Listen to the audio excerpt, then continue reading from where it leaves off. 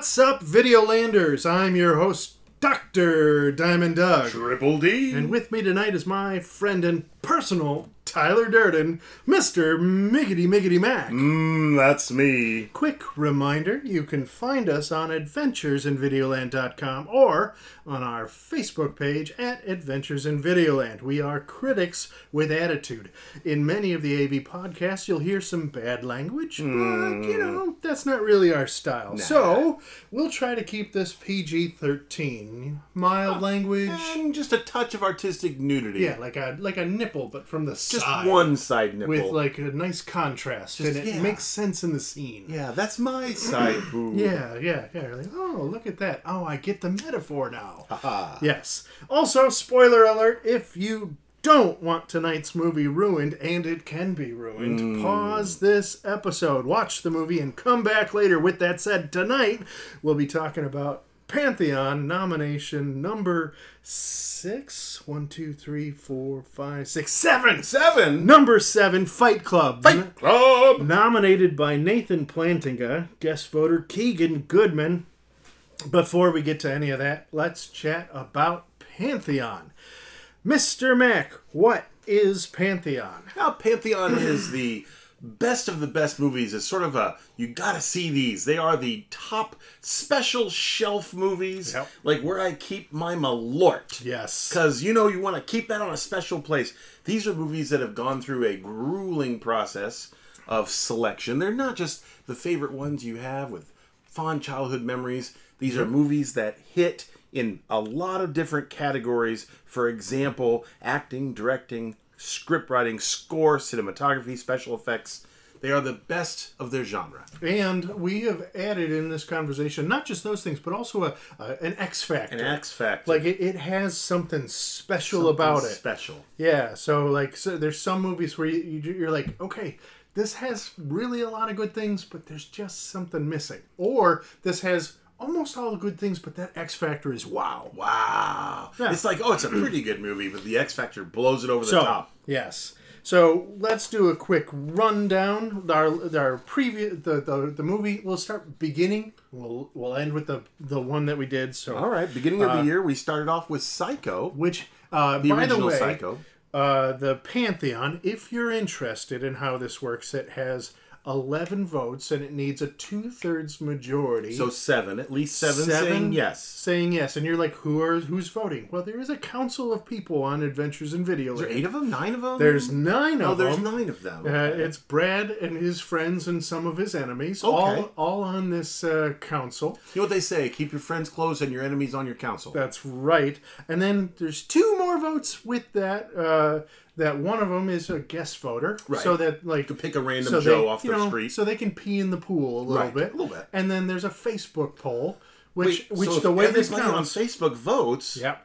And you vote either yes, no, haven't watched it, or need to watch. But the yes and the no get tallied up, and the yes has to be more than the no. Oh, okay. And then that's one And vote that for counts yes. as one vote, which those 9 plus the guess plus the other one, you get 11 votes, and you need 7 of 11 to make AV's Pantheon. So I think traditionally the Facebook vote to poll tends to lean towards yes. Yep. In general. Yep. But the council members they have to do a 500-word write-up. Yep. It's not just they get to vote yes or no. They've got to explain why they're voting yes or no.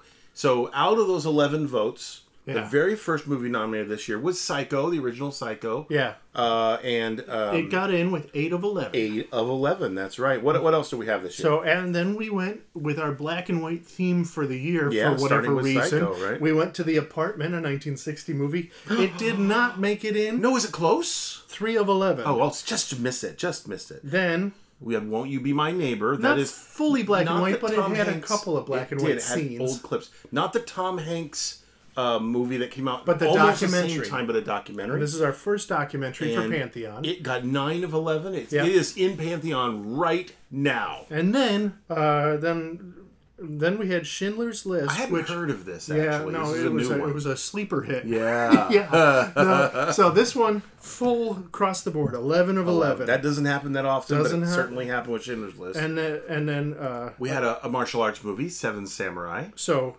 another black and white movie. So we've got 5 movies in a row right there Basically that black have and white. some black and white. Or all, 4 yeah. all, 1. Did that one make it in? 8 of 11. 8 of 11. Bing!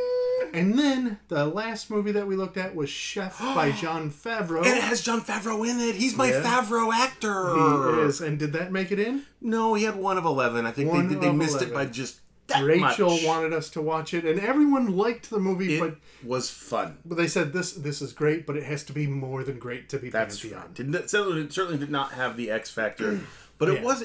I'm not going to say it was a bad movie. No, I enjoyed it. It We had just a lot wasn't. of fun. Just wasn't Pantheon. All right, so tonight, since we're Oh talking wait, about, hold on, real quick. You and I almost never actually get a vote in this, and it's No. one of the reasons why we do the Pantheon Companion Yes. series, because we're talking about our opinions. And listeners can feel free to disagree with us. They can join the discussion on the Facebook group and tell them what a bunch of idiots they think we are. Yeah, That's fine. Only if we get chosen as guest voters, which Occasionally.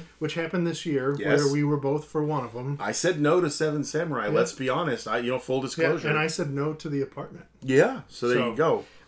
So Every now and then they let us nominate a movie. Yeah. But not yet. All right. So then, since we're talking about Fight Club, Yeah, Fight Club. I wanted to start with a little foreplay on the discussion. Ooh, okay. To say fighting. Yeah.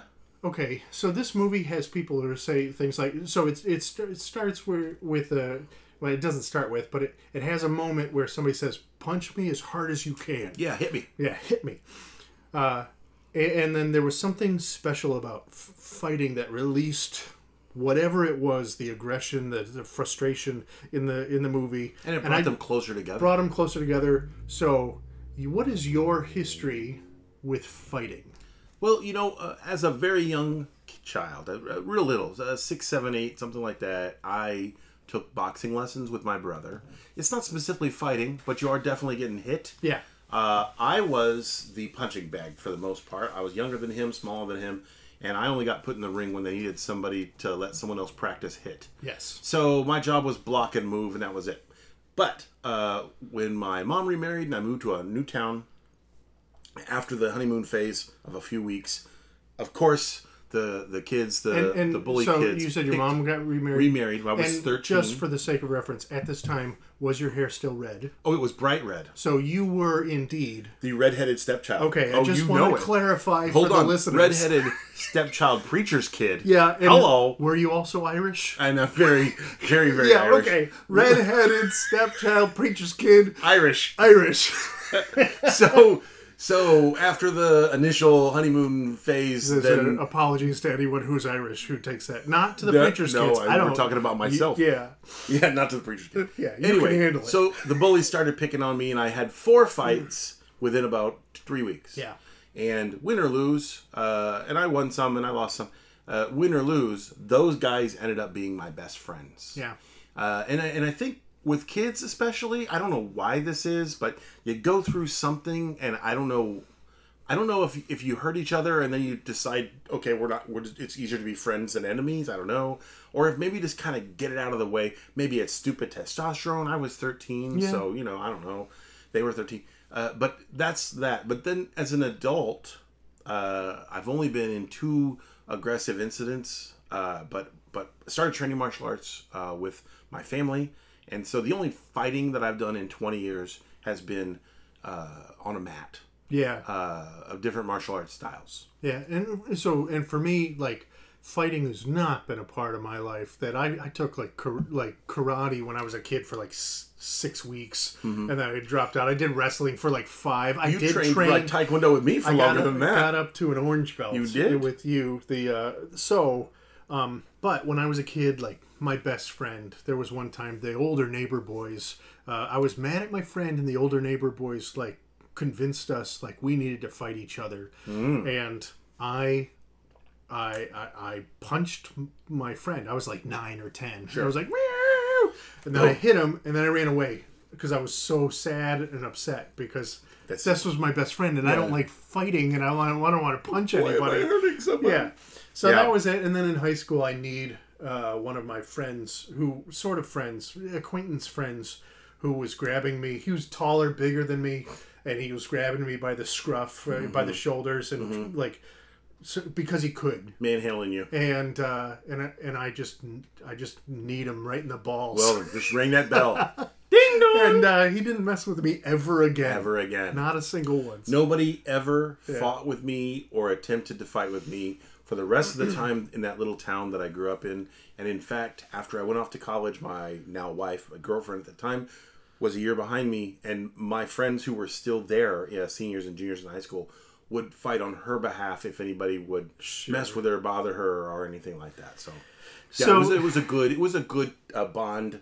But there is some, like, it's weird, but there's something about fighting that, like, it makes it's cathartic and makes a connection, but it also is and can be unhealthy at the same time. So, of course. Yeah. Of course. I don't condone fighting. I'm just talking about my experience. But that kind of, like, sets the tone for this movie. Sure. Cathartic. Yeah. Bonding, but also unhealthy. Yep. Yeah. So we're looking at Fight Club tonight, and let's run down some a synopsis of the movie facts here. This is rated R. It's kind of a dark comedy drama directed by David Lyncher, who's done a bunch of other things. We'll chat a little bit about that good, later. Some not so good. Yeah. Mostly good. Alien 3, 7, good. The Game, I like this, Zodiac, Social Network. Screenplay by Jim Uhls. And he did Jumper in 2008. Produced by Art Linson, Sam Chaffin, Ross Grayson Bell. Music, if you can call it that, by the Dust Brothers. It's more almost of like arrangement, it's more original. Arrangement, ambient, musical background. Cinematography by Jeff Cronworth. Fight Club was his first big film.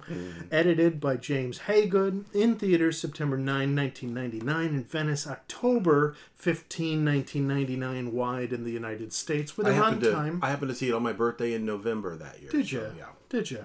Runtime, 139 minutes, 2 hours, 19 minutes. It was a little longer than I remembered from when I watched it way back. Studio, Fox 2000 Pictures, Regency Enterprise, Linson Films, distributed by 20th Century Fox, with stars in there like Edward Norton, Brad Pitt, Helena Bonham Carter, Meatloaf, Ade, Jared Leto, and Zach Grenier. So I added him as well. He was the boss for Ed Norton. Yeah, he's boss before he... Yeah. Why don't you read me down the Google synopsis? Sure. Google says, a synopsis of Fight Club. A depressed man, played by Edward Norton, suffering from insomnia, meets a strange soap salesman named Tyler Durden, played by Brad Pitt, and soon finds himself living in a squalid house. That would be Tyler Durden's squalid house, after his perfect apartment is destroyed. The two bored men form an underground club with strict rules and fight other men who are fed up with their mundane lives. Their perfect partnership phrase when Marla, played by Helena Bonham Carter, a fellow support group crasher, attracts Tyler's attention. I think that kind of grabs the tone of that. That's the gist of it, without talking about any of the underlying intentions of the players. Just kind of a... Yeah. I told you earlier today when we were chatting on Facebook Messenger, I was singing the Rachel Platten fight song in my head, but I was calling it, "This is my fight club, take back my life club, prove I'm alright club," which I think is very apropos for the movie right there. Okay, ratings. IMDb has it at 8.8 out of 10. Metacritic gave it a 66, 35 reviews, 23 positive, 10 mixed, 2 negative, a 9.0 user rating. Higher user rating than the critics right. gave it. Rotten Tomato has it at 79% fresh for the critics, but 96 for the audience score. Again, the disparity between critic and user. And in Google, you can see the user rating is higher. 92% listed as they liked it. So we will see the disparity of critic to user as we look through these next comments I hit, we'll start off with Ebert review. Sure. 2 out of 4 stars, so it's like not a really great movie for him. Fight Club is the most frankly and cheerfully fascist big star movie since Death Wish, a celebration of violence in which the heroes write themselves a license to drink, smoke, screw, and beat one another up. Sometimes, for variety, they beat themselves up. It's macho porn, the sex movie Hollywood has been moving toward for years, in which eroticism between the sexes is replaced by all-guy locker room fights.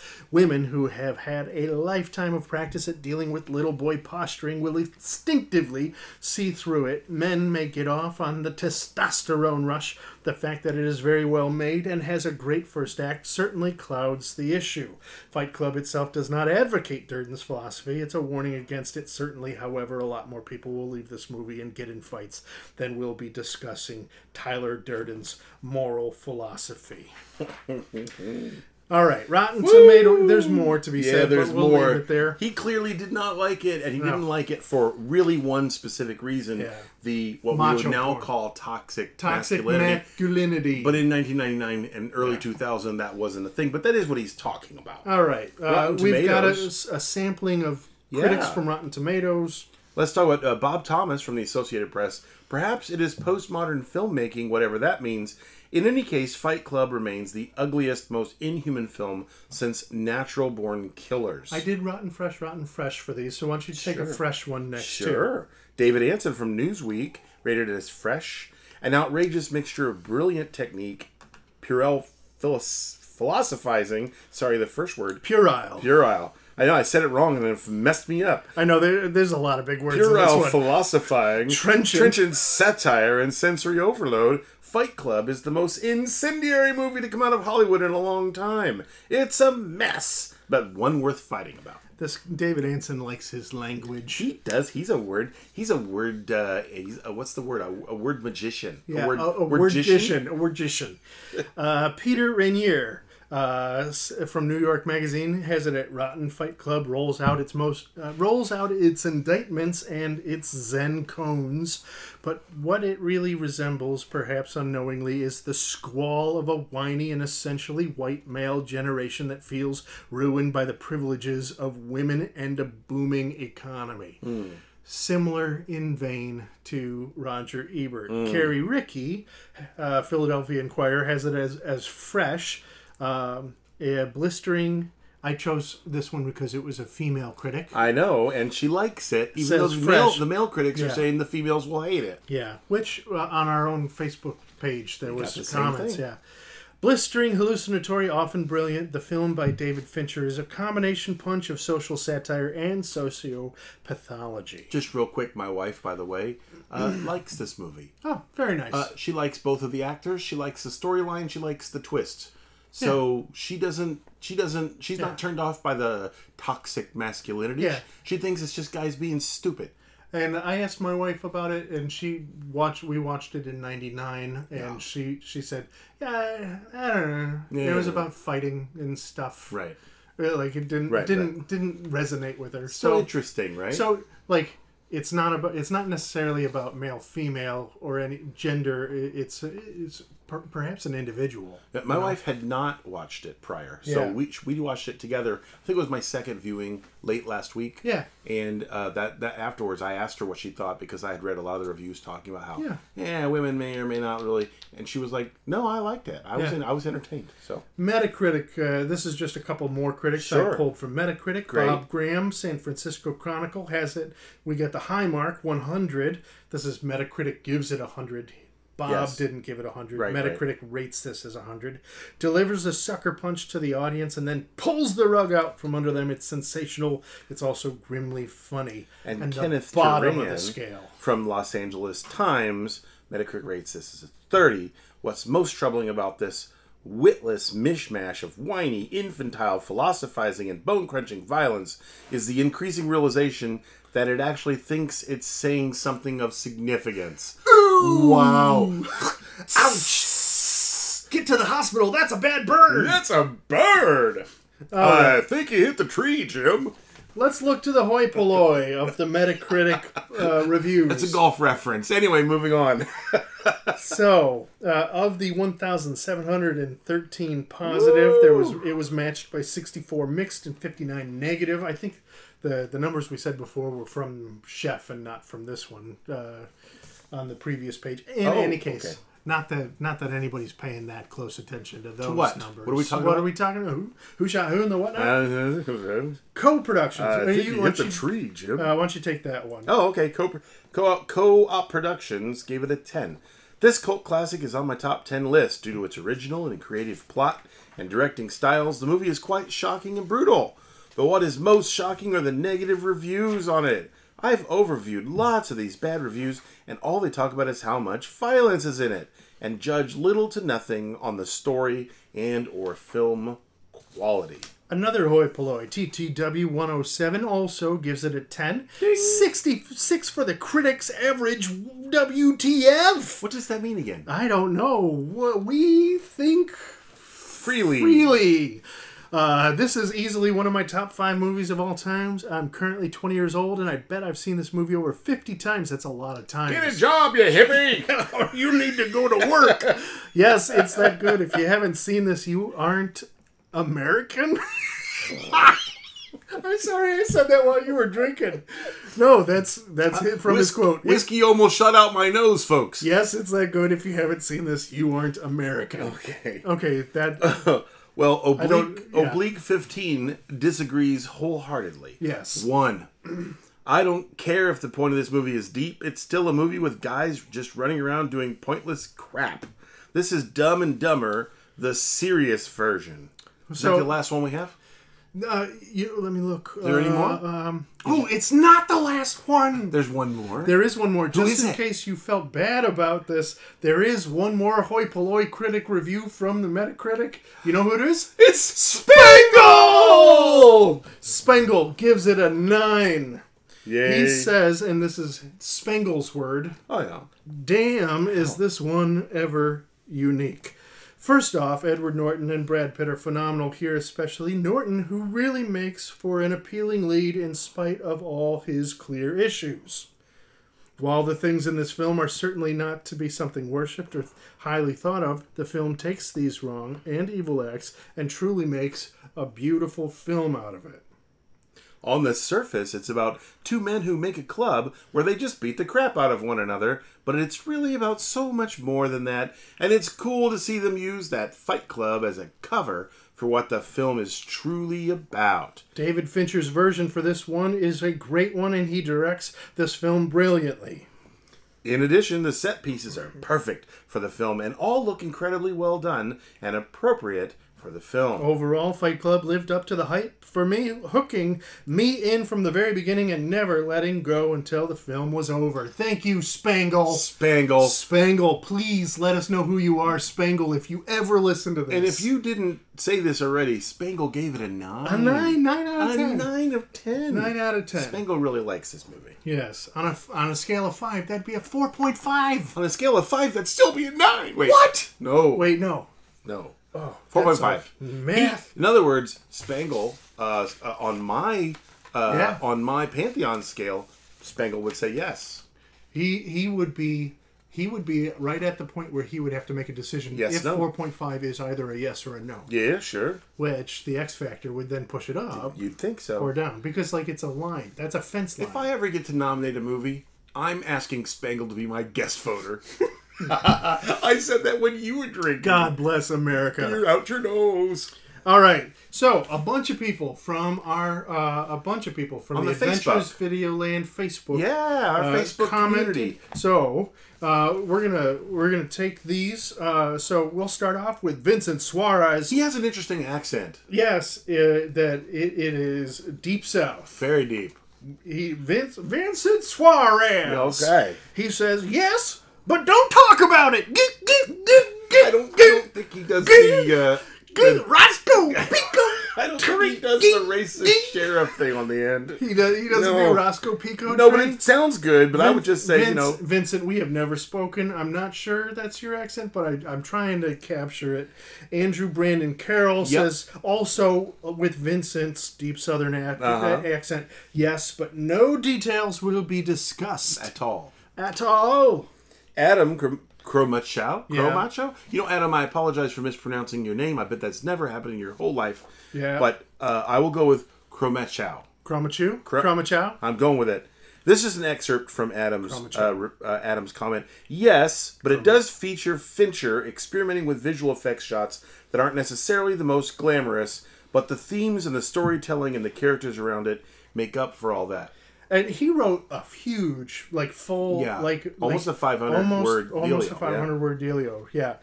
Scott Forbes, he's, I think he's high British. Is he? Yeah, you do the high British of Scott Forbes so well. I've actually heard Scott Forbes speak before.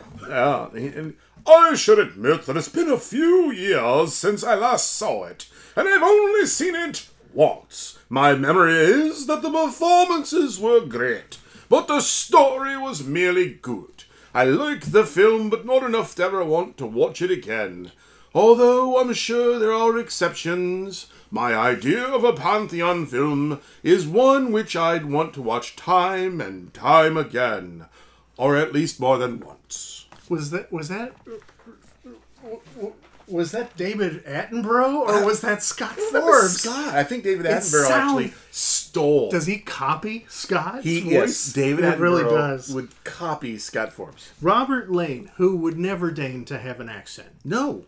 He's a normal, everyday guy. Has no accent at all. A regular Midwesterner. Not a single accent to be seen. He could be on the evening news and sound like normal. And so this is an excerpt from him. He says this movie is in my top 3 nominated, based off of one of my favorite books. It's going to be a yes. He was explaining why he voted yes without having watched it on the poll to Kyle Brown, who was snarky with him.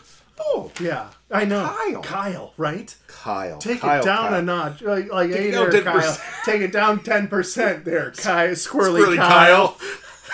Yeah. Joshua McLaughlin.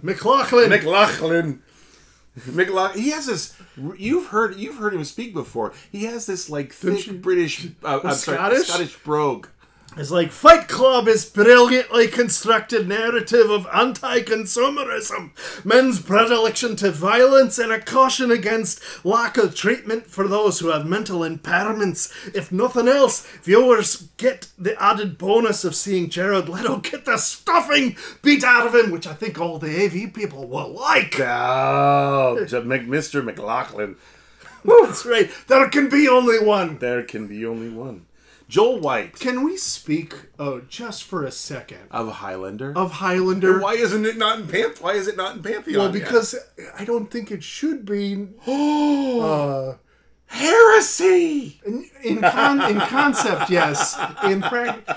No, but so we got 2 people. We've got Sean Connery plays a guy who's the Spaniard, and the other guy plays somebody who's from Scotland. Right. The guy from Scotland has a French accent, yeah, and the guy from Spain has a Scottish accent. Well, I don't understand the problem. He sounds like Josh McLaughlin. I don't understand the problem here. Yes. I don't get it. Yeah. I think it's fine.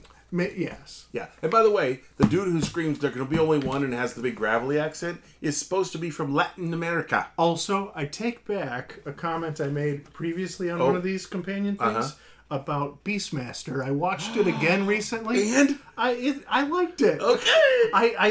I must have I was high on it way back when, and then I watched it again. I was low on it, but then I watched it again. I was like, no, I like this. I like this. Yeah, no, that was fun. They made a series. It wasn't very good, but the movie, fantastic. Oh, we've got to keep going in these comments because we've got 1, 2, 3, 4, 5, 6, a whole bunch. We don't have a lot of people. Joel White. My initial reaction is no.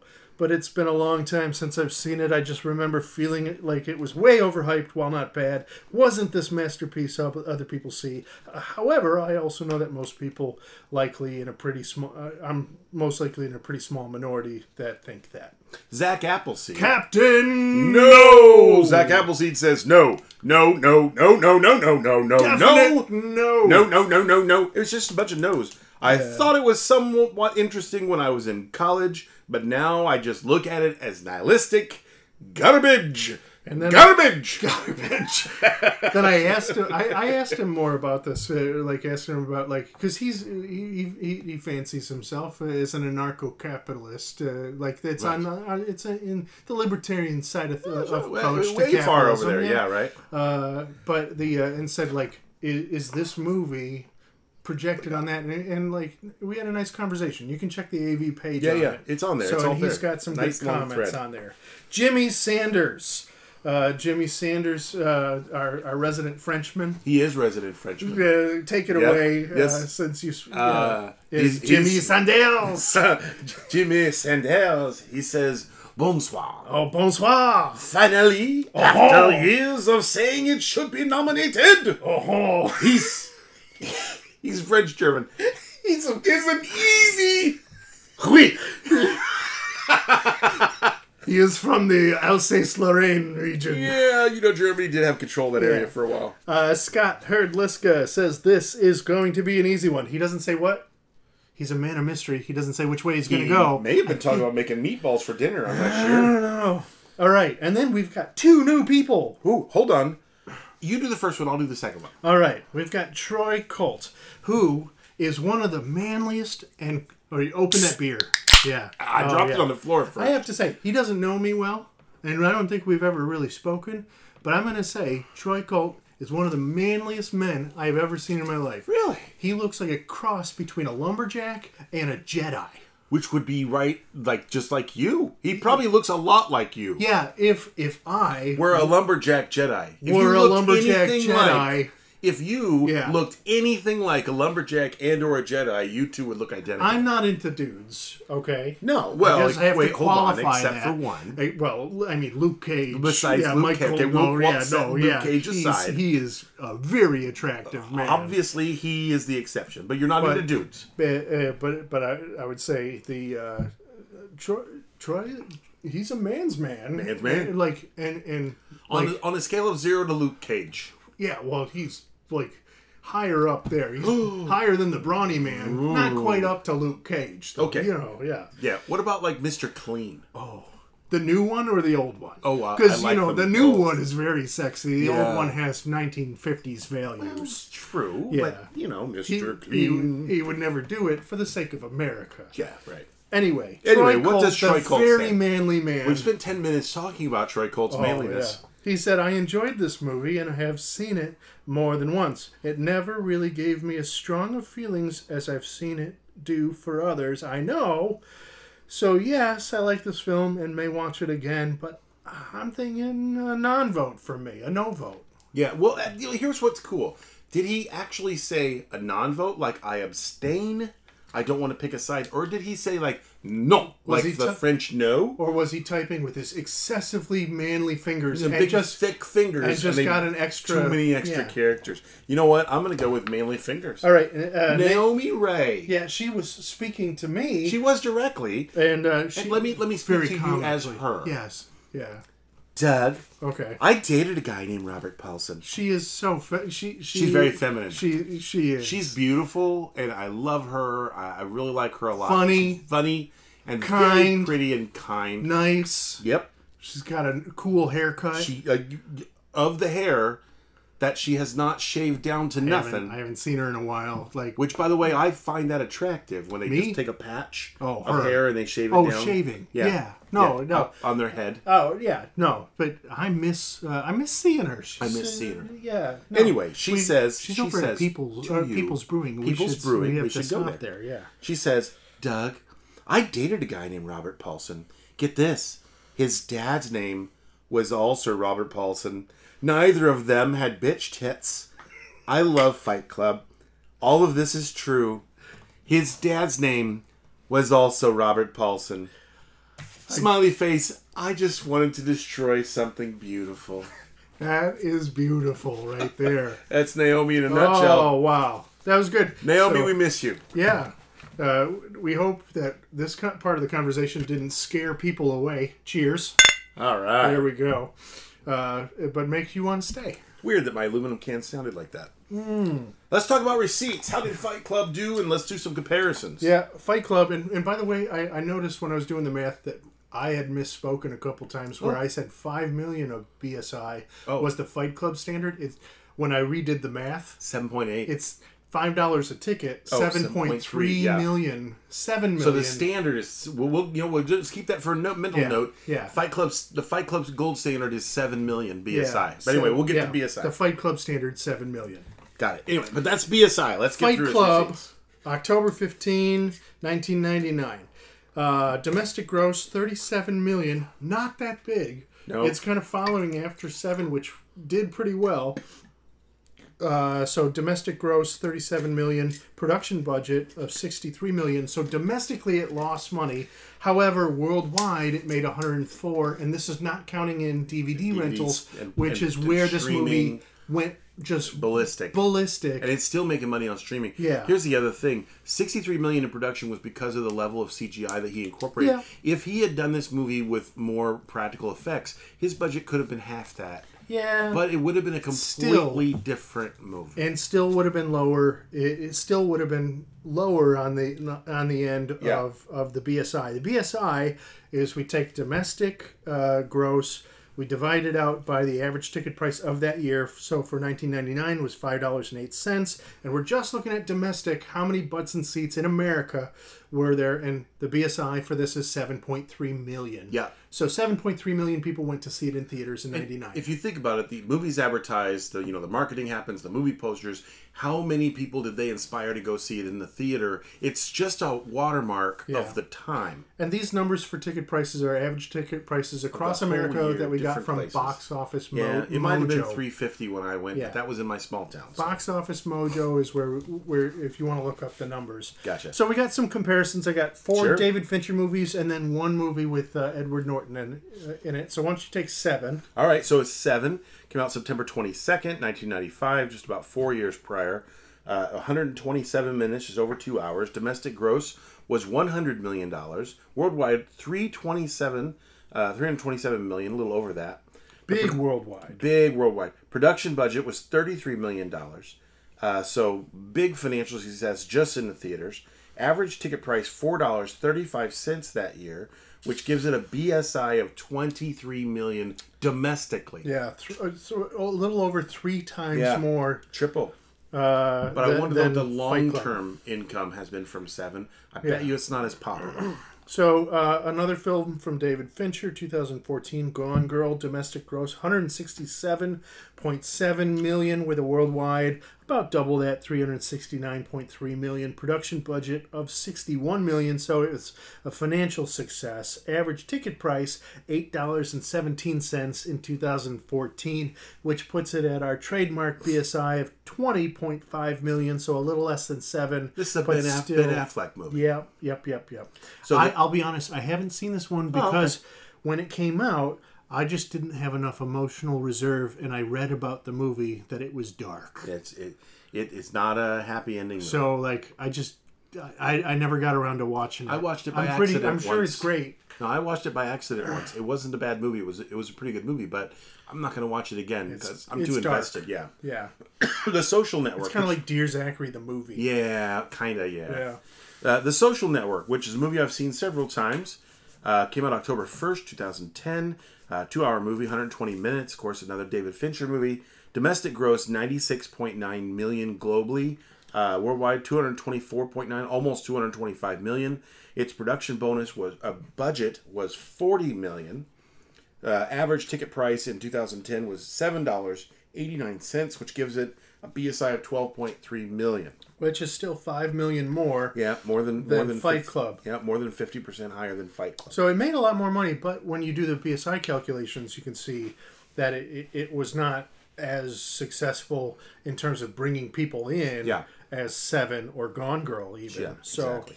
And then we have a Brad Pitt movie, which is not a Fincher movie, but it's a Tony Fay movie. Not a Brad Pitt. Edward Norton movie. Sorry. Yeah. Edward Norton movie, also a dark movie. Yeah. American History X came out in October 30, 1998. Domestic gross of $6.7 million. Worldwide, 23 $8.8 million, production budget of $20 million. So it made some money back. Not a lot. Average ticket price in '98 $4.69. So at our BSI, 1.4 million people went to see it in the theaters. About 20%. Which, not that many. Yeah, about 20% of the Fight Club standard. Yeah, yep.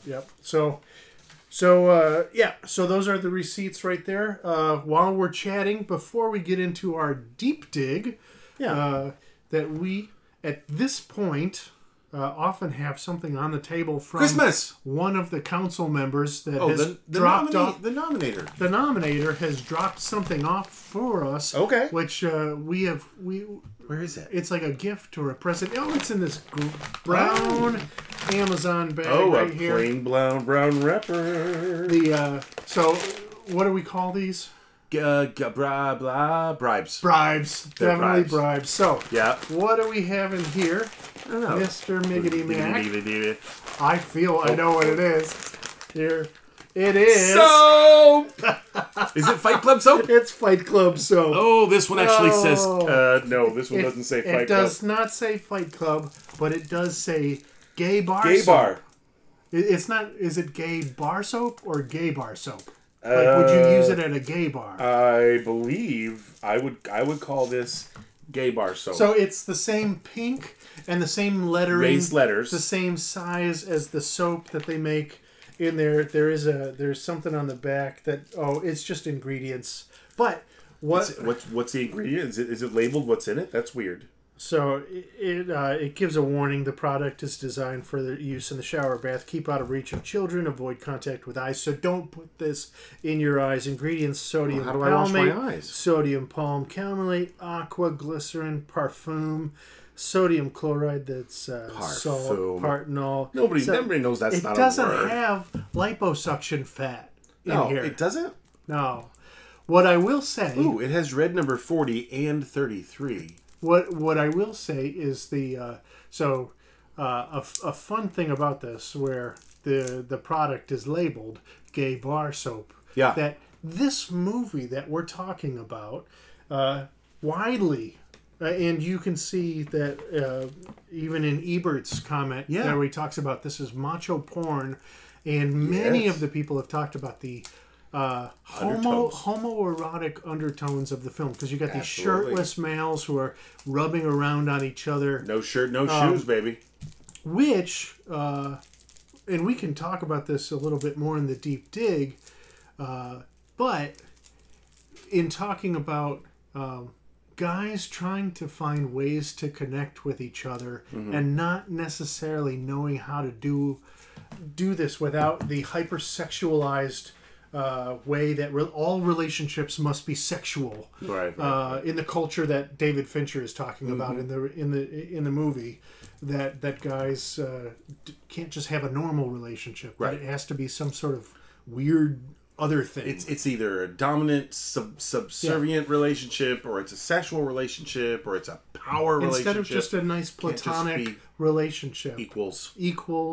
That it's either enemies or lovers. That's it. Like, those are your options in this toxic world that they're in.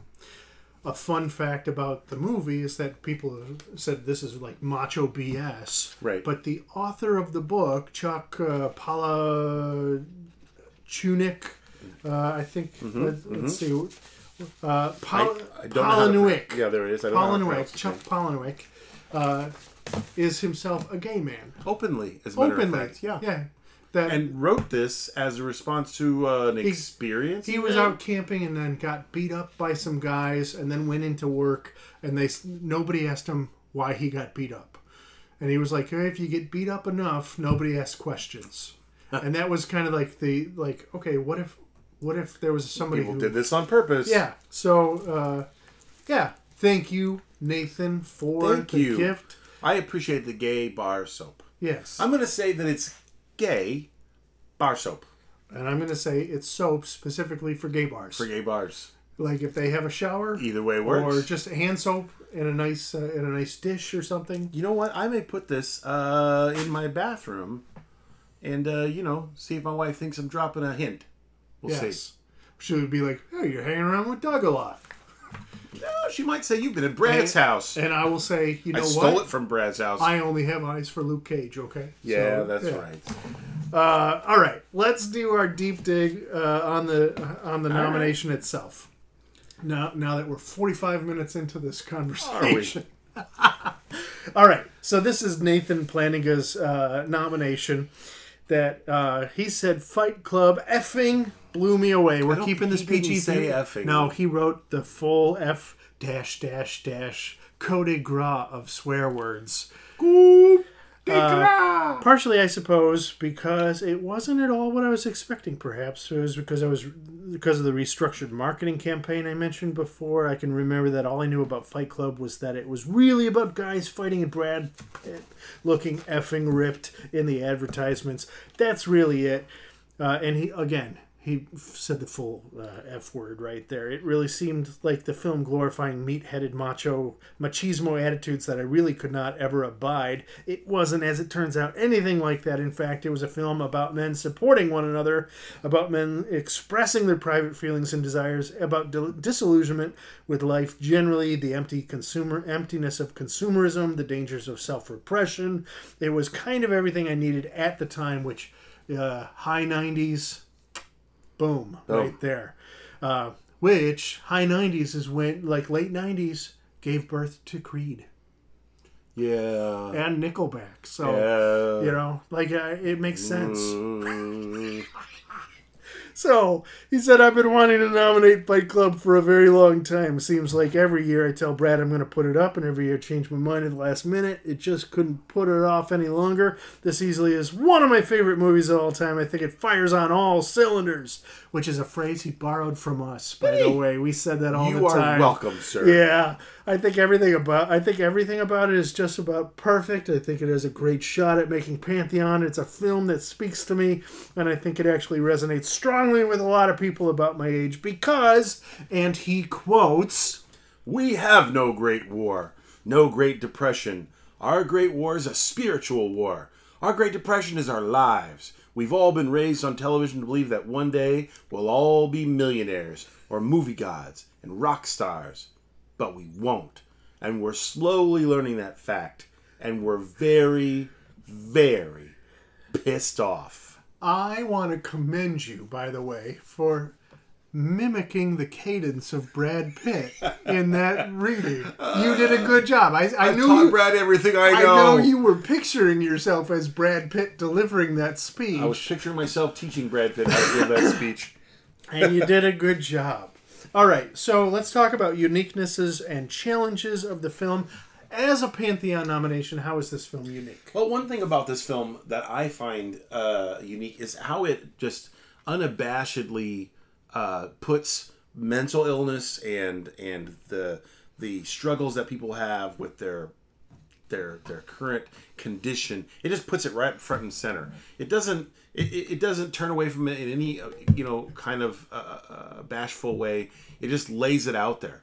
And although you find out later in the movie, of course, that a little bit of mental illness is the underlying core of the storyline, it's not the important part of the storyline. It's just something that drives it forward. All the guys that come in that become a part of the army, they all have something broken in them. Some of them in big ways, like Meatloaf's character. Some of them in smaller ways, like just the young disillusioned guys don't have a job or don't have anything to do. But everybody has something, and they all find like a unified way to deal with what they're dealing with. Now, I'm not saying it's the healthiest way they found, and it's just a story after all.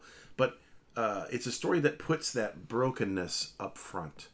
And I've met so many people that are broken in my life in all different ways, and they all seem to have some commonality, behind the way their life has evolved. And this film just says, that's first and foremost. There's other themes in the film, but that's a big one, and I don't know that we've had a lot of movies in Pantheon that talk about that. And I would add, so the movie has some cool things in terms of social commentary, and like other movies have done that. This movie, and we would be remiss to not talk about it, does the twist so great. Like it does. Other movies have obviously other movies have had twists before, but the way this movie did its twist of having two characters playing really the same, like they were of the same character the whole time, but you didn't know that until the end, and the reveal is something special. You know, to me, when I first saw the movie, I remember very clearly. I was with two of my friends from college. We'd all graduated, but we all went to see the movie together. We were hanging out.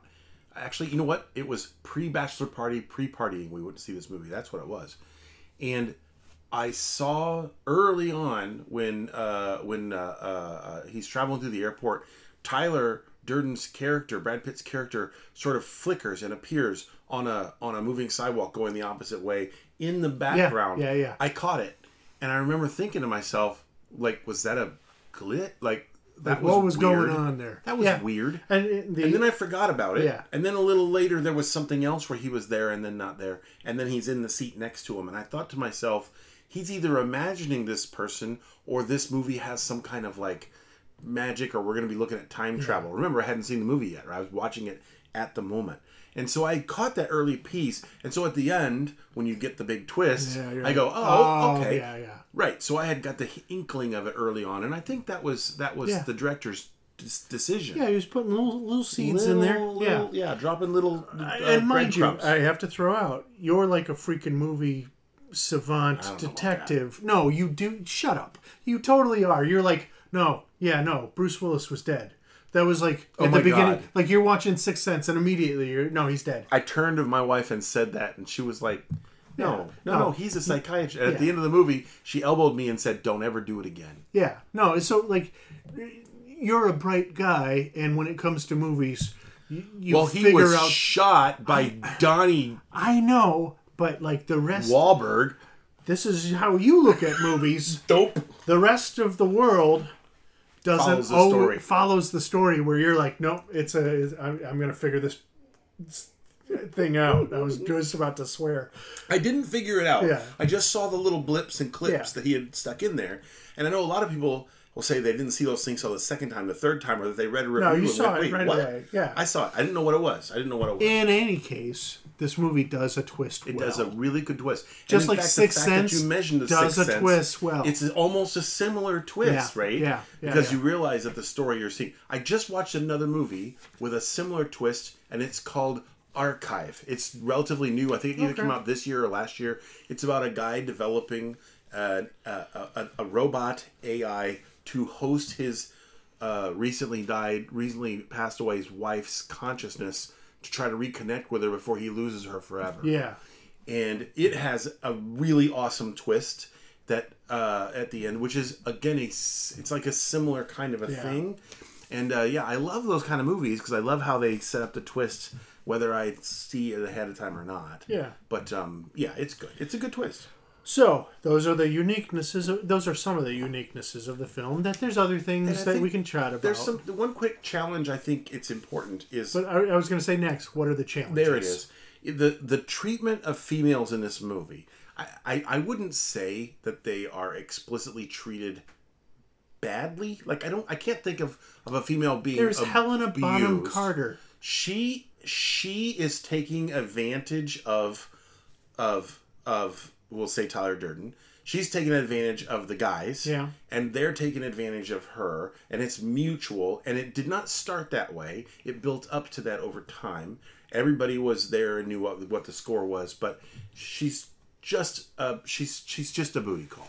Yeah, like in terms of like female roles in the film, you've got Helena Bonham Carter. Right. And then you've got the cancer lady. Mm-hmm.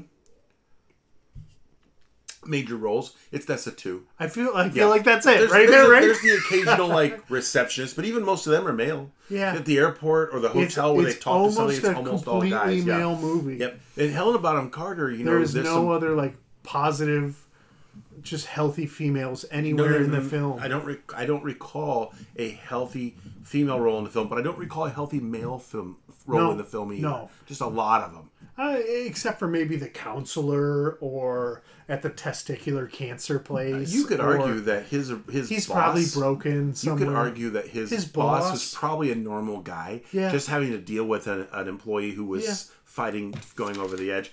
But anyway, Helena Bonham Carter's character was not just broken, but broken, and then she broke herself. Yeah. And interesting little piece. I just want to mention this: that when they were making the movie, in the movie, there's a line where she comes downstairs after sleeping with Tyler Durden for the night and says, "I haven't been, we'll say banged. I haven't been banged like that since I was in elementary school." Yeah, she says that while laying in bed. Yeah. I haven't. That's what it was. I haven't been banged like that since grade school. And we'll say banged, but that's not what she said. Yeah. But in the book, that's not what she said. She says, "I wish I had your. I want to have your abortion. I want to have your abortion." Yeah. And the movie studio said, "Nope, nope, nope." Yeah, you can't say that abortion line. He's like, "All right, well, rewrite it."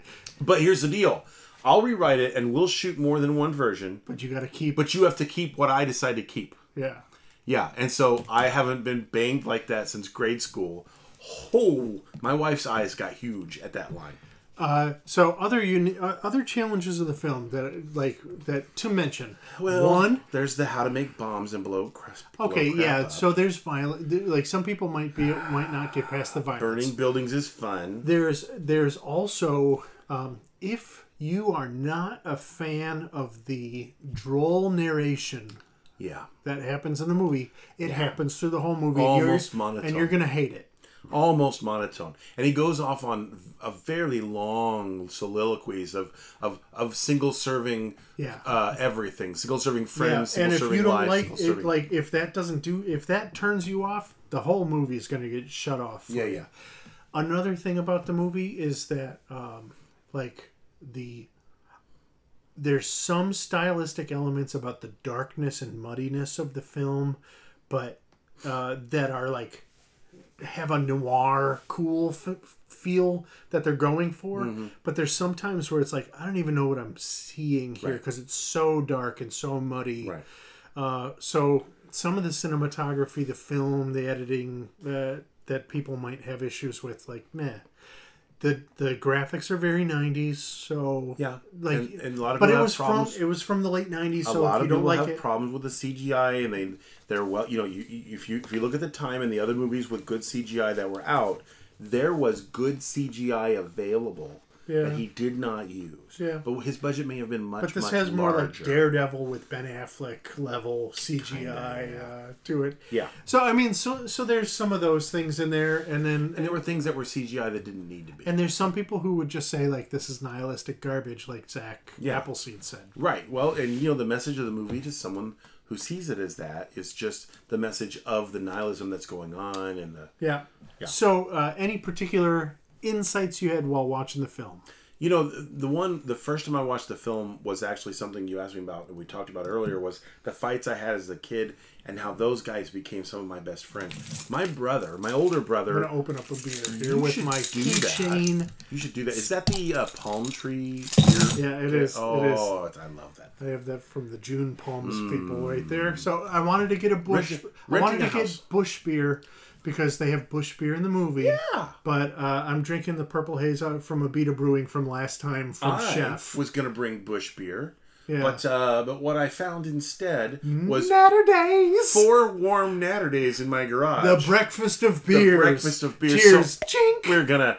We're gonna suck that down. We also have some lovely cheap Irish whiskey that we are enjoying. And if Patties. you haven't had a Patties, and you know what we haven't done in a long time here in the Companion is talk about the mound of drugs we have on the center of the table. We agreed. The first rule of the Mound of Drugs was we don't talk about the Mound of Drugs. Listen, the Mound of Drugs today is brought to you by...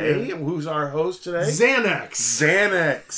Xanax. If you haven't chopped up a Xanax today, chop one up. Yeah. So... All right. Some insights. Insights. My older brother, who is famously my lifelong harasser. That's the wrong word. He's the bane of my existence. Nemesis? I love him. Thorn. But in your side. Gosh, he made my life a living hell. Frenemy. He told me as a very young man, that if you get in fights after we move to the new town, if you get in fights, that's all right. Those will be your best friends. He was spot on. Yeah, he was right. He was right. I don't know why. And watching this film, that did connect with me. The other insight I mentioned earlier is the insanity. Not insanity, but the mental issues and challenges that some of these characters are facing reminds me a bit of what we watched with the main character in Joker. And when I was rewatching the movie yesterday or day before yesterday, I was at the cabin and I was watching it, and the line from Joker where he says, "The funny thing about being mentally ill is that everybody expects you to act like you're not." Yeah. And this movie puts that front and center. Everybody expects you to be normal, even though they know you're busted. So I find it fun that you mentioned Joker. I watched this movie just today. So I watched this movie 3 times for this. One was just a cold reviewing. Sure. And then I watched one with the commentaries on. So I listened to Brad Pitt and all the little side notes. Actually, I kind of flipped back and forth between Chuck Palahniuk and David Fincher and then Brad Pitt to listen to the different ones. And then I watched it today with my son, who is 18. I asked him, "Have you seen this before?" He said no. And he surprisingly, did not know anything about the film. Didn't know anything about the twist. It's not so his we culture. Watched it's it. not his time frame. We watched it. He knew the line, like the first rule of Fight Club. First rule of Fight Club, yeah. So we watched it. This was all new to him. Yeah. And throughout the movie, he's like, "Oh, those two guys, they're fighting each other. They don't like each other." He was talking like they're two separate people. Right. And then we get to the scene where the guy with the halo head thing, who's a bartender, who's talking to Edward Norton, and it says, and Edward Norton says, "Who do you think I am?" And then Brian looked at me, this is 4/5 of the way through the movie. Right. And then, "Who do you think I am?" And he looked at me with he was eyes wide, to use the phrase you coined. Yeah. And he was like, "He's Tyler Durden."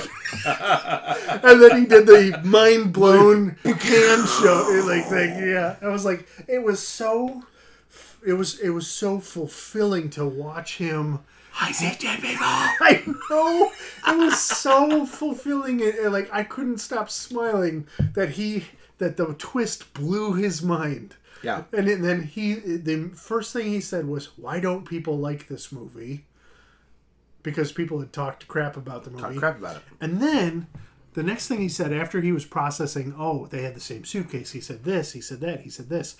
Then he said, "I think this is a better Joker movie than the Joker." Boom. Because he's like, Tyler Durden is the Joker. And he's a better Joker. He's a more, to his mind, he makes more sense as the Joker than what Joaquin Phoenix did in Joker. Sure. Although, to be fair... No, I mean, I like Joker. I liked that movie. I liked that movie. I watched it again yesterday. It made me depressed as hell. I watched Fight Club and I was like, oh yeah. No, this is a joke. This could be the Joker origin story. Yeah, they could have done something like that for the Joker. Of course, it was already done, Fight Club, but they could have done something like that. But Fight Club could be the Joker origin movie. Interesting, yeah. Yeah. All right. Breakdown. Let's go through standout moments in the categories. We mentioned acting and casting. So, I mean, obviously the casting was done I think, spot on. I think very few of the characters could have been... I think Jared Leto's casting was a throwaway. Literally anybody could have done what Jared Leto did. And they build him as, a major character. I know. And then, his lines are would you like a beer? Yeah, and he drops them all the freaking time. But that's the character. But, I mean, as far as his acting's concerned, it was nothing. Yeah. Well, yeah, and here's the deal. I didn't realize that was Jared Leto's character getting beat up until, I don't know, one of my more recent viewings, when I was like, well, no wonder for the long time I didn't even know he was even in it.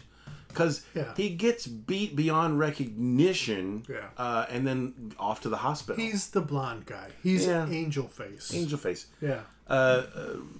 What about just acting in general? How do you feel? I think acting, top-notch. Yeah. I think they casted it well. I was looking at, it could have been Russell Crowe and Matt Damon. Could have been. Those were people who were in the running for this film. I don't know if you saw. I tried to find it before I came here. I think that I remember someone saying that Matt Damon and Matt Damon and Ben Affleck were considered for the two characters, but just didn't have that kind of relationship to. You needed somebody who contrasted with someone like Edward Norton so much, and the who Brad was like Pitt pure character, sex, yes, to like pure not. If he wore Sex Panther, Yeah. you would still like him. Yeah. You know? You're like, it works 100% of the time. 100% on you. 60% of the time. Except on Brad Pitt, it's 100% of the time, Yeah. 100% of the time. Yeah. They're like, oh, you stink bad. I still want you. And I'll say this for casting. When I watched it after several viewings, I started really to appreciate the ancillary characters, like the boss at work. Great. The little throwaway luggage clerk at the airport, who's like that famous guy who's in that movie, thing, the guy in the thing, who's like 9 times out of 10 it's a razor, but the last 10, and then he looks around, it's a dildo, and we're supposed to say a dildo, not your dildo. He just nailed that. And I really loved the extras. There was no cops. Detectives who put him in the room, and then they were supposed to whatever, and then they were like, no, we got your back. It's covered. You're good. We got you covered. Those guys are those guys in the thing. When you and I last season nominated Good Will Hunting, because we wanted to get Robin Williams in, we thought that was a pretty good bet. Yeah, I thought so. It was that or Dead Poets Society, so we went Good Will Hunting, and we got 4 out of 11 votes. Mrs. Doubtfire, we decided comedy is too subjective. And we were like Aladdin, but that's not really a Robin Williams. I mean, it is, and it's not. Yeah, it's not. But one of the things we got crapped on by the council was that the secondary, tertiary, ancillary characters were not good in Fight Club. I think they're solid all the way around, all the way across. And even though Helen Bonham Carter's character is not really a secondary character, she's one of the primary characters. Yeah. She could have been a throwaway, and yet she made it not. Yep. So there you are. Directing and editing. Hold on, real quick. Okay. A number. I would rate it in the high 4s, like 4.7, 4.8 on acting and casting. Yeah. I'd be right with you there. Okay. On the high end, it could be like, I'd have no reason to say not. I would have no reason not to say it's a 5. Okay. Because it's solid. Directing and editing. What do you think? I would rate it very, very high, like 4.9, 4.95, something like that. I think that the choices the director made were very good. I loved the way that he decided to tell the story, even though there were variances from the book. They weren't, as far as I recall, they weren't dramatic variances, but I did enjoy the way he put it together. Edited, I mean, I can't blame the special effects and stuff on these two parts. There's a whole category. It's 1999. Yeah, I thought it was done well.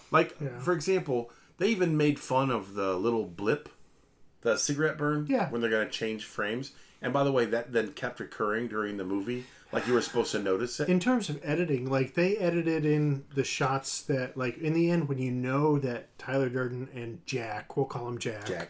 Are the same person, that when they were fighting each other next to the van that had the bomb, and they were flipping back between the fight and the security cam footage, that was excellent. It's fabulous. It was fabulous. So I'm very high on that one too. What I will say on directing, which if I was to knock it down a little bit, is that, okay, so if we talk 3 acts for the film, you've got first act setting up the ennui of Jack's life. Sure. Second act, Fight Club. Third act, Project Mayhem. Yep.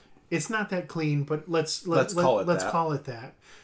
That if you took each of the acts and then divided each of the acts into 3 parts, that around 2.5 mark of Act 2 and Act 3, that it kind of between the middle to end of both of those acts, and even in Act 1, there was just a little bit kind of all right, I get it, let's move on. Right. It felt like they almost felt like they just for a second paused without going forward in the story. They just kind of hovered and then moved forward. So I don't know if you felt that. It wasn't a lot, but there was a couple of moments where I was like, why I would say that that would not be a 5. I was watching it through today, and I was like, why is that scene in there? It was towards the end of, it was right before Project Mayhem in Fight Club, but it was Right. kind of like, all right, this is kind of dragging out. Right. All right. Screenplay and story. Go ahead. Screenplay, I liked it a lot. I thought it was very inventive. I thought it was interesting. I love the fact that it has this twist that is telegraphed and not telegraphed at the same point, where it's it draws the audience in. I had fresh eyes because I was watching it with my son today, and even though like it is not new to me, it was new to him, and he Right. was blown away, and that reminded me of when I first watched it and I was blown away. So I really liked that. I liked the story. The one criticism that I have of the story and the screenplay is just this: I can't hold my willful suspension of disbelief at the very end when Jack shoots himself in the face and then has another 5-minute conversation Well, after his mouth has been... shot himself through the cheek. But I even know. So, I know. I know. I went, wait, what? He's but then got they tried to he's explain got it. bullet trauma in his face. His muscles in his side of his face would be destroyed. I just There's watched. a facial artery. I There just is watched an musculature. episode of Botched. Yeah. You know, the plastic surgery TV show where a young lady had the side of her face torn up, not from a gunshot, but in exactly the same way, and she could not speak for 6 months. There's no way. There was some other continuity issues in the movie, but Yeah. but for sake of the storytelling, fine. He intentionally didn't actually kill himself. He just killed Tyler. And then that scene, I get where they're going, but it was like, all right, causing yourself physical damage doesn't kill the psychic partner that you have. Right. I guess maybe metaphorically it does, but even so, it would be really hard to talk after you shot through your face. Yes. That said, the scene is is beautiful to look at, and the Pixies song at the end almost gives me chills every single time that I see it. Yeah. So, yeah. Screenplay and story? I thought that there were a handful of differences between the book and the movie. None of them were significant enough to me for me to feel like that they all seem to be just a way to allow the director to tell the story in film as opposed to a book. And by the way, Patricia Perillo, and we didn't mention this before in the AV comments, but she does mention in the Facebook page when we're talking about this, she talks about Chuck Palahniuk, the author, says David Fincher did a better ending than I did. Yes, yeah. So that's the point as I was going to make, is that's where I was headed. There's 10 different, well, there's more than 10, but there's like, when you read people's reviews, Durden they'll say and Jack meet they meet a different way. At a nude beach rather than on the plane. He doesn't even try to call Marla before he calls Tyler. He just calls Tyler. His apartment doesn't blow up when he gets home from the plane. It's like several times. But in any case, the point is it helps move the story forward the way they change those things. But none of those are that different. In fact, it felt more to me like they were literally just filming the book. And there are some books that I read as a child. This isn't one of them. Books I read as a child that when they were made into movies, they completely changed them from the book. And there are some where they actually went out of their way to make them the same as the book to their own detriment. Yeah. And I felt like he made these changes in a good way. This goes back to positives on the director's choices, but also here we're talking about screenplay and story. And the treatment, I think, was appropriate. So, high ratings on that. Cinematography and locations. So I felt like there were a lot. Like, if you set aside how much you love the movie, if you set aside how positive you feel about the movie and its message, story, how it makes you feel, if you look at the actual movie, you find a lot of little things that are different. Like, his hand is damaged, but in the very next scene it changes camera angles and his other hand is off, or the cup is empty, or it's full. It's like little stuff that, they've shredded TV shows like Game of Thrones over this. And for this movie, whatever, they let it go. They shot this at like 500 different locations. Like, it was like crazy amount of different locations. And as you watch the film, you're like, if you watch it with the eyes of like, how many different locations are in this film? Right. you start noticing like this is shot all over the place. They're in a plane, they're in the airport, they're in in an apartment, they're in the house, they're at the bar, they're at this, they're at this. Did you notice that the crappy house they live in grows and shrinks as needed? Yeah. That it's almost like a Harry Potter house. It's like, Yeah. well, we need an extra wing with a living room. We need a big backyard. We need a big backyard. yeah. Big front. We need the backyard to not be a fence that's up against the factory, but instead gigantic with a garden in it.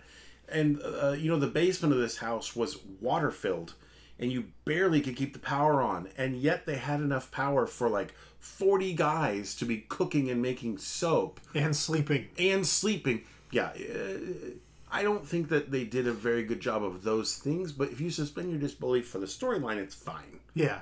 But I would. If you don't stop to 1 second, think, where do those 40 guys sleep all Yeah. at one time? Yeah, and where are they working again? In the Psycho House. All of a sudden, they ran down in the basement, and there were guys in the basement working.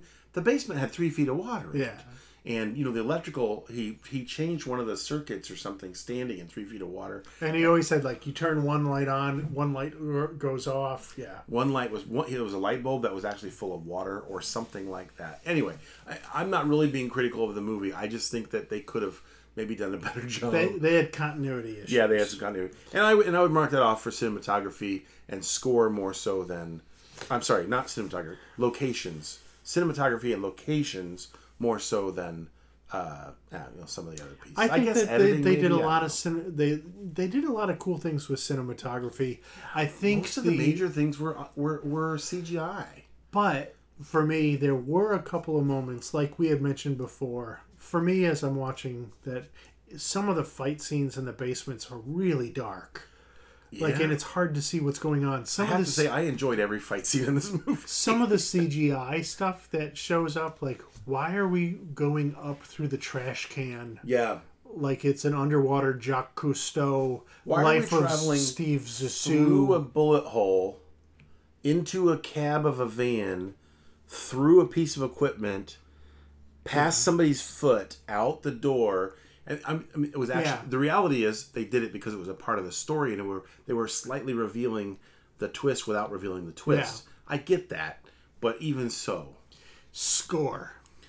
The Dust Brothers. Yeah, I think they did a great job of arrangement. Ambient noise. They did a solid job. Or songs that you might recognize. Yeah. But yeah, I thought that so as I was watching it this time, I did really like the when Tyler Durden and Jack were fighting in the basement by the van towards the end, and I was just listening for the music. It wasn't really music, it was just kind of like this like orchestral score where they're just like rubbing on the violin and like people are screaming like, and it was just building tension. Sure.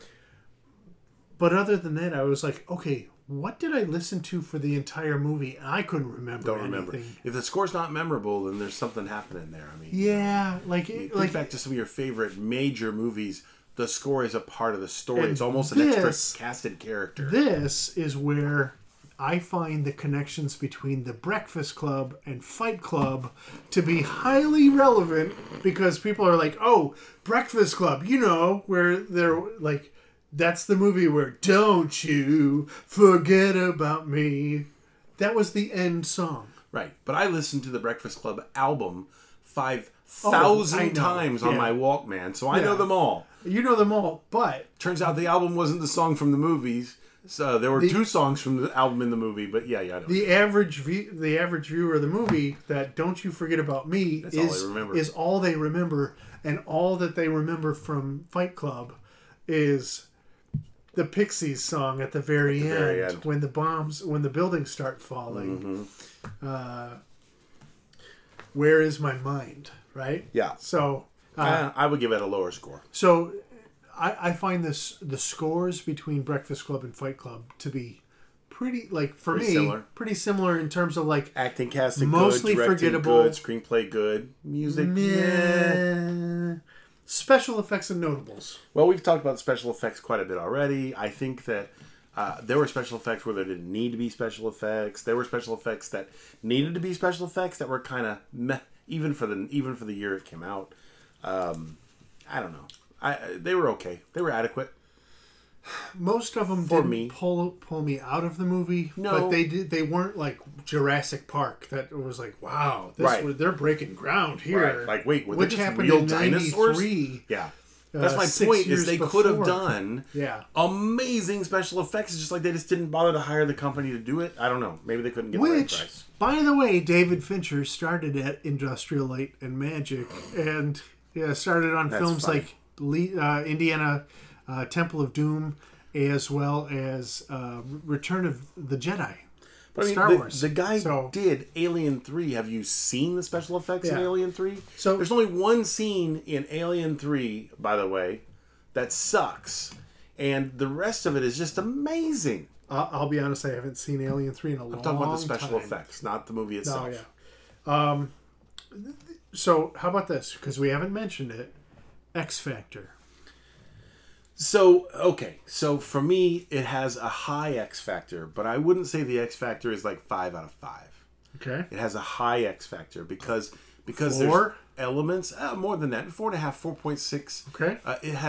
There's something about the movie that just draws me in. Yeah. Maybe it's the macho male bonding, I guess. I don't know, but I don't know what it is, but it draws me in every time. Way more macho than I am. I know that. Before I rewatch Mr. this Miggity movie, before I rewatch this movie, I actually said to you, now I might be one of the people that's on the no side on this one. But after watching it several more times and being honest with myself about where I feel about where it sets, Running the numbers. yeah, I may have made a decision a little too early on that one. Maybe, you know? yeah. So, The X factor is high. by the way, just like the and I'd say X Factor for me is very high as well, because Your like experience with Brian, with your son, Yeah, may actually run that up. well, it didn't change it, but it amplified it. Yeah, that's what I'm saying. Where I'm like, oh yeah, this movie has something to it, and his like when Brian was watching the movie, my boy, maybe I shouldn't be naming him, but He's an adult. he is an adult now. Is that he had all the right thoughts while watching it, because it wasn't like yeah, we should start a fight club. He was watching that and he was like, that's a freaking cult. Yeah. They're starting a cult. Yeah. Like, that was his reaction. It wasn't like, that's cool We that should they're do that. we should punch people. He was like, oh my goodness, these people, they have gone too far. Too far. This was cool, And now it's weird. and now it's weird. Yeah. Which I think is a great takeaway from the movie is all right, we have disconnection between people. Mm-hmm. We don't know what it's like to be a male in society in the world that we live in, trying to have real connections. Mm-hmm. And then like people offer us opportunities to like connect and stuff like that. But then when you go down this route of nihilism or machoism or fighting, that it's ultimately just empty, because it's not about real connections. It's only about putting power over somebody else. Right. And you're just replacing the capitalist, mindless society on the one end with another capitalist, mindless society on another. Right. Where, okay, you're making a product, selling it for maximum profit so that you can then Do a thing. do a thing while depersonalizing people in the process. And you know their intention, and we haven't talked about this yet, in the blowing up of buildings, Project Mayhem, was to undermine and destroy this credit economy. Yeah. This it wouldn't have done the thing No, that they because said in it would have done. 99, the internet existed. Yeah. And that information wasn't at those buildings. No, it was actually in many, many, many It was places in a lot of simultaneously. places. Yeah.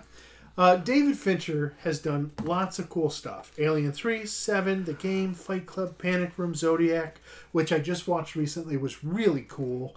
Curious Case of Benjamin Button, Social Network, Girl with a Dragon Tattoo, Gone Girl, Mank. I haven't seen Mank. I haven't seen that. Several of these are Brad Pitt movies, by the way. Yeah, so like, and I'll have to say 7 is on my top 10 list. I like 7 a lot. I love that film. I like The Game. People don't talk about that very much. It is a fun movie. Michael Douglas. Yeah. Yeah, fun. This movie won a couple awards. It had an Oscar nomination for Best Effects and Sound Effects. Which I can't figure the Best Effects nomination. Thank you very much, but whatever. ACCA, the ACCA winner for Best Adapted Screenplay. I see that one completely. Good. Empire Awards, UK 2000 winner of Best British Actress for Helena Bonham Carter. Makes sense. And this is before she was Bellatrix. And before Planet of the Apes or any of the rest of it. Jupiter Award winner, Best International Actor for Edward Norton. So this is from Wikipedia. Palahniuk gives a simpler assertion about the theme of the novel, stating, "All my books are about a lonely person looking for some way to connect with other people." Yeah. This was a way, not necessarily a positive way, but it was a way. Yeah. And he also says, if you look bad enough, no one will ask you what you do with your free time. That goes back to his story about getting his rear end kicked while he was camping. We got some trivia about the movie. There's an additional copyright warning on the DVD, which had a great sale originally from Tyler Durden. It says, if you're reading this, then this warning's for you. Every word you read this is useless fine print. And another second of your life, don't you have other things to do? Is your life so empty that you honestly can't think of a better way to spend these moments? Are you so impressed with authority that you give respect and credence to all who claim it? Do you read everything you're supposed to read? Do you think everything you're supposed to think by what you're told to want? Do you get out of your apartment, meet a member of the opposite sex, stop the excessive shopping and masturbation, quit your job, start a fight, prove you're alive? If you don't claim your humanity, then you'll become a statistic. You have been warned, Tyler. It was a cool little thing. I remember that on the DVD case. Yeah. You're like, what is that? Go back. Yeah. That's a wiener. Brad Pitt says he didn't want his parents to see this movie, but he could not convince them not to watch it. They changed their minds after watching the chemical burn scene. Brad Pitt and Helena Bonham Carter spent 3 days recording orgasmic sounds for their unseen sex scenes. And by the way, while the movie was fun to watch with my son, there was a couple of uncomfortable moments because they did have some loud sex scenes. So during the shooting of this film, Helena Bonham Carter insisted her makeup artist, who's Julie Pierce, apply all of her eye makeup with her left hand because Bonham Carter felt that Marla was not a person who would be very skilled at or concerned about correctly applying her makeup. So hire a very good makeup artist and then handicap her. Brad Pitt and Edward Norton took basic lessons in boxing, taekwondo, and grappling, and also studied hours of UFC programming. Prior to principal photography, Pitt also visited a dentist to have a little bit of his teeth chipped off so he didn't have perfect teeth, which he then fixed later on. Yeah. They had the cap removed, to ensure that Bob, that's Meatloaf's breasts and love handles, hung correctly, his fat suit was filled with birdseed. So it would spill over his pants and give the impression of sagging flesh. Altogether, the suit plus the seed weighed over 100 pounds. And apparently he's not a small guy to begin with. But apparently he had lost a bunch of weight before the filming of this, and then he had to play it like a really big guy. A big fat guy. Producer Ross Grayson Bell initially wanted Russell Crowe to play Tyler Durden, but he was overruled by fellow producer Art Linson, who felt Brad Pitt was the better choice. Well, listen, without a shirt on, and at that particular moment in time, he's 1,000% correct, let's be honest. David Fincher claimed in an interview with UK film magazine Empire that there's a Starbucks coffee cup visible in every shot in the scene. Take that, Game of Thrones! Yeah, you just had it in one. In the worst scene ever at the end. No. David Fincher claimed in an interview in UK film magazine Empire that there is... Oh, yeah, you just said that. During a shooting of the sex scene. Yeah, I'm just reading down the list. During a shooting of the sex scene, actors Brad Pitt and Helena Bonham Carter posed in 10 different positions from the Kama Sutra. That's so cool. Wonderful. Rosie O'Donnell did not like this film upon viewing it. She saw it before its theatrical release. As a result of her dislike, she divulged the plot twist to millions of her viewers on live television and told them not to see the film. Which is a D-bag move, by the way. Brad Pitt called what she did unforgivable. Somebody asked me 3 years ago, if I knew why Brad Pitt and Rosie O'Donnell did not get along, and I said, I'm pretty sure it's something from Fight Club, but I don't remember what. And until I read this piece of trivia, it didn't click with my head. Yeah. That is a jerk move. Way like, unforgivable. you have to think of yourself very highly to ruin a movie that hundreds of people have worked on and paid millions of dollars to put together, to have a twist that would pay off for people, and just because you didn't like it, you're going to ruin it for everybody else. Yeah. Like, nothing else about Rosie O'Donnell, but that specific act seems like a jerk move. Yeah. Body count, 14 in this film. 14 people died. Flashes of Tyler Durden. How many of them? 4. 4. 4. That's the count. 4 of them. Yeah. Including when you watch the commercial with the guys in white for the hotel. Mm-hmm. He's one of them. He's one of them. So the one of the things that Tyler Durden would do during the movie, that his character would do, is insert Can we just let family the listeners know movies that as I wrote the script for this, that I simply wrote the word penis for number 14 on our list of trivia? That's all I wrote. Like, I've got big ratings for everything else. Number 14 just says penis. So anyway, like, you know, you're doing a great job with it. Thanks, but I gave you nothing. Dad. Thanks, Dad. in family movies like cartoons and Disney movies, Tyler Durden would insert one frame of a big, healthy cock. Healthy, big, healthy. And the parents would be like, what did I just see? And the kids would cry. And so they did that a couple of times in the movie as well, including by the way. right at the end, before the credits. Now, the rumor was that was actually Mr. Pitt's member, but he has confirmed more than once that was not his member, but that he wishes it was. Yeah, well, it's girthy. It's a big, healthy penis. It's girthy. It really is girthy.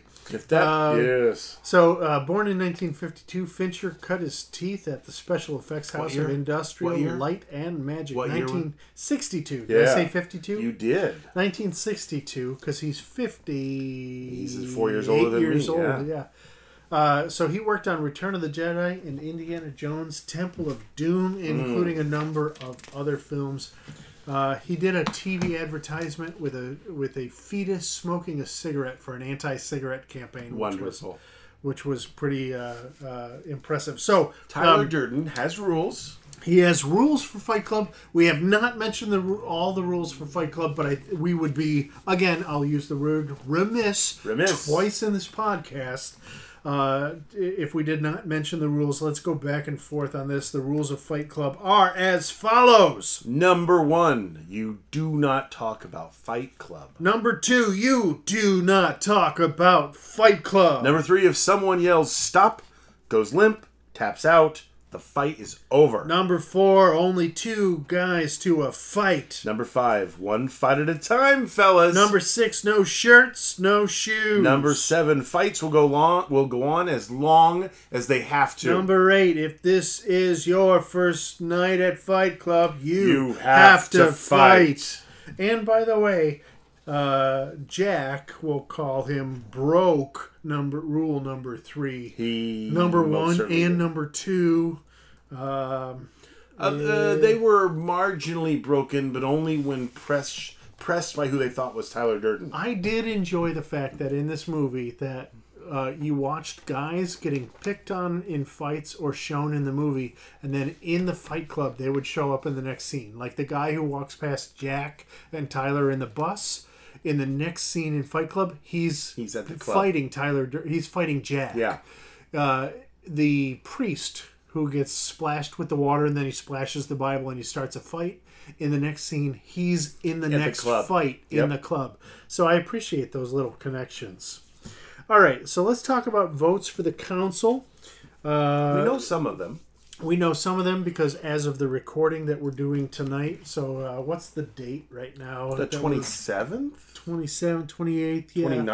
29th. Oh my goodness, Good time Lord. is passing. Oh, it's past midnight. It's the 29th. Yeah, it is. So we know some of their votes because they voted already on the Facebook page. Nathan Flanagan obviously is a yes. So Yeah, because he nominated this. And Brad Hawkins is a yes. And Kyle Brown is a yes. So we've got 3 yes votes. The Marshall Wade and Matthew Wade Both of them said have no. said no already. So Rachel Planiga, Ryan Smith, Jeffrey Clifford, and Cousin Wayne, those are the remaining council members that we're not sure of their votes yet. How do you think it's going to go? So Facebook poll is probably a yes. It looks like a yes. 72 are yes. 72 to 7 would have to is be a no. huge swing of no's at Huge this point. swing. So we've Only got, 5 people have said they haven't watched it. so currently we have 4 yeses likely, 3 absolute, 4 likely. Yep. You need 7, which means that we've got 1, 2, 3, 4, 5 people left. Of those 5, we need 4 more. Right? With the Facebook poll, we only need 3 more. Or 3 more. So with the Facebook poll, so we need 3 of the 5. I say Cousin Wayne's a yes, and I'm thinking Ryan Smith's a yes. Yep. So between Rachel Planiga, Jeremy Clifford, and Keegan Goodman, we just need one of them. And I'm thinking that this is probably a yes with at least say yes, and maybe like, even 8 or 9. 7 or 8 would probably be my guess where the council would go. And I'm thinking 8 or 9. So, and you're thinking 8 or 9. Yep. Like Marshall Wade and Matthew Wade's nose. Maybe the I was a little only proud nose. of the fact that I called 1 of 11 for Chef last time. You had put you it at nailed like it. 3 of 11. Yeah. You were a little more You optimistic. nailed it. I but, was thinking that the guest voter may vote yes. And, yeah. So I think this is going to be yes, but I think that it might be close. You're thinking it's a little less. I think close it's than I less am. close than that. Yeah. Yeah. So what about us? What about you? You know, I have. Because you told me last week I did. that you were going to vote no. I said I think I'm heading into this vote no. I have seen it at least 3 times. Some partial watches, looking for bits and pieces since then. It is for free. You don't have to pay to watch this. Yeah. I don't recall the service I found it on, but it is for free. In any case, but I'm going to vote yes. Okay. Yeah, I am. In fact, I'm doing it right now. And I also am going to vote yes. I'm going to say, like, this is, for me, on that 4.5 out of 5 range, that there's a couple of things that... Yeah. But I feel like the X factor of this movie pushes it over for me. Yes. Yeah. But I could totally understand where somebody would be like, no. Nah. And I could also understand why people just don't like it. I get that. I think that most people are going to say yes. Let's be honest. I think that the majority of people say yes. All right. So, as we bring this to a close... I just voted. Any final thoughts that you have on this movie before we end out? Gosh, I mean, there's so many things we haven't talked about in this movie. There's just so much. But... there's lots of little things, and the fact that blowing they go, teeth out of their mouth, or they actually sneak onto a medical waste facility to steal the dripping fat, down. Yes, that one of the bags breaks, and it's those gross. kind of scenes are fantastic. But the yellow glove that shows up in the sex scene with Brad Pitt, where he's like, "You want to finish her off?" Right. The kiss of the lye burn, the chemical burn on the hand, which is so intense. Yep. Like there's just lots of things, or like Brad Pitt moving past Jack in the plane and says, "I have to decide now: do I show you my crotch or show you my ass?" Yes. Which, by the way, I have used that line a million times in movie theaters, and nobody gets. No, you get it every time I do it, but crotch of the butt, crotch of the butt, crotch of the butt. Yep. Anyway. So there's lots we could talk about, but we're an hour and a half into this discussion. There's things in this movie that have become just like almost like everyday, like little euphemisms it's a meme. We don't talk about. The first rule all that of kind of stuff. But anyway, I think we have covered it pretty well. So let's bring this to a close. There's lots You of didn't say your vote. You're voting yes or no? I voted yes. All right, cool. Yeah. I'm voting on the yes side. I'm at that 4.5 plus X factor, which brings me over the top. So, let's bring this to a close. As always, I hope everyone enjoyed tonight's conversation. Where can Videoland find you, Mr. Miggity Mac? On Adventures in Videoland on Facebook. And me as well, that you can find me on the Facebook page. You can find Adventures in Videoland on Instagram and adventuresinvideoland.com, our website. But always the conversation begins and ends on Facebook. You've been listening to Criticism in its finest hour. Until next time, Videolanders, you've met me at a very strange time in my life. Do you like that? That's not working for me. That's not working. Like yeah. I haven't been effed like that since grade. No, I don't think that was not going to do it. Crotch or the face, crotch or the butt, crotch or the butt. No, I don't think. No? You know what? Let's wait. Let's try this. We love you.